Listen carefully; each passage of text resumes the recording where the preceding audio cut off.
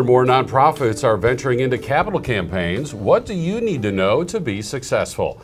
I'm Bill Stanczykiewicz. This is the first day from the fundraising school, and I'm joined today by Dr. Gene Temple, the Dean Emeritus of the Indiana University Lilly Family School of Philanthropy. And Dr. Temple is known internationally for his fundraising success, including in capital campaigns. And Gene, I guess you could say it was a capital campaign that led to the Lilly Family School of Philanthropy, as it went from an idea to a blank piece of paper, now to the world's only college researching and teaching philanthropic studies. What does an organization need to know to be ready for a successful capital campaign? Well, I think the first thing to understand about a capital campaign is it is in fact a true test of the organization's fundraising capacity, and it finally rests on the case for support. I know that I talk about the case for support a lot, that it is an idea that is worthy of support, that the organization can't have a capital campaign just because it's our turn or because everybody else is doing it, that the organization can only have a capital campaign if in fact they can make a case for support. That is, demonstrate to the public, to donors, how the addition of a certain kind of capital equipment, capital improvement, new facility, addition to endowment will make a significant difference in the impact that the organization can deliver to the community. And Gene, you say this is the ultimate test, or one of the ultimate tests of an organization's fundraising ability. Some people might think, wow, just making my annual campaign every year is a challenge enough. What is the distinction here with the capital campaign in terms of how that tests our fundraising ability? Well, I think, in fact, that many organizations are tested with their annual fund. If you have to raise a certain amount of money in order to make the budget for the year, to balance the budget for the year, then that's a really good test of the organizations. If you know that if you don't raise that money, then you're going to have to use some reserves, or you're going to have to cut the budget in order to make the balance the budget. So we don't want to diminish the difficulty that organizations have, or the seriousness with which many organizations have to approach their annual fund. But what makes the capital campaign different is that typically organizations define a time period, they define a certain goal, and they let the public know at some point that they're going to raise the money toward that goal. And as they put those things in place and let the public know, they put the organization's credibility at risk by announcing that they're going to accomplish this.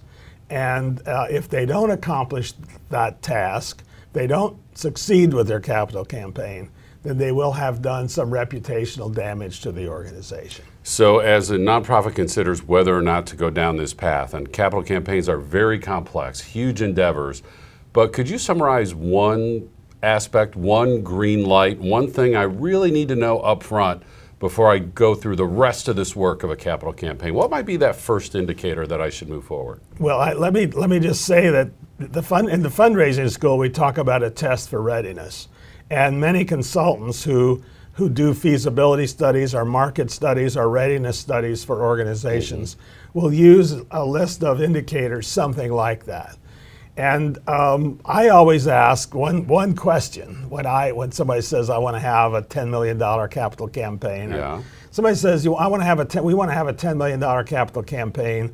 My question is, do you have someone who might make the first $2.5 million gift? And that often shocks people because they haven't thought about the fact that to achieve a $10 million goal, one has to operate at a fairly tight mathematical formula to reach that $10 million goal. Now it can vary some from the norm, but there's going to be some kind of mathematics. And if the campaign doesn't start with a $2.5 or $3 million gift, is going to have a very difficult time reaching the $10 million goal. So that's a green light to watch. Do I have a gift that is 15, 20, 25% of my overall goal, very likely from a current funder, sometimes from a new funder, maybe a foundation or somebody or an individual can write that size of a check. And that also could be a red light. So if the answer to that is no, then I'm not going to move forward. Is there a common mistake? Is there a common red light that you see that, again, nonprofits say it's my turn, I should do this, and there's something they're clearly not meeting, either with their annual fund, their board, the way they're set up? Is there an obvious warning sign as well? Well, I think that, we're going to talk a lot in these podcasts and in our courses about the importance of board engagement. Mm-hmm. And very often, the organizations will overlook the impact that their board can have on the campaign. Capital campaigns use a lot of volunteers. They work from the inside out. They work from the top down. And they solicit a lot of gifts personally, face to face. And that can only be done with the engagement of a good volunteer core from the organization. That volunteer core has to begin with the board, with the organization's board of directors. And it's easy to overlook the strength of the board of directors, the ability of the board of directors to make gifts and to solicit gifts from others.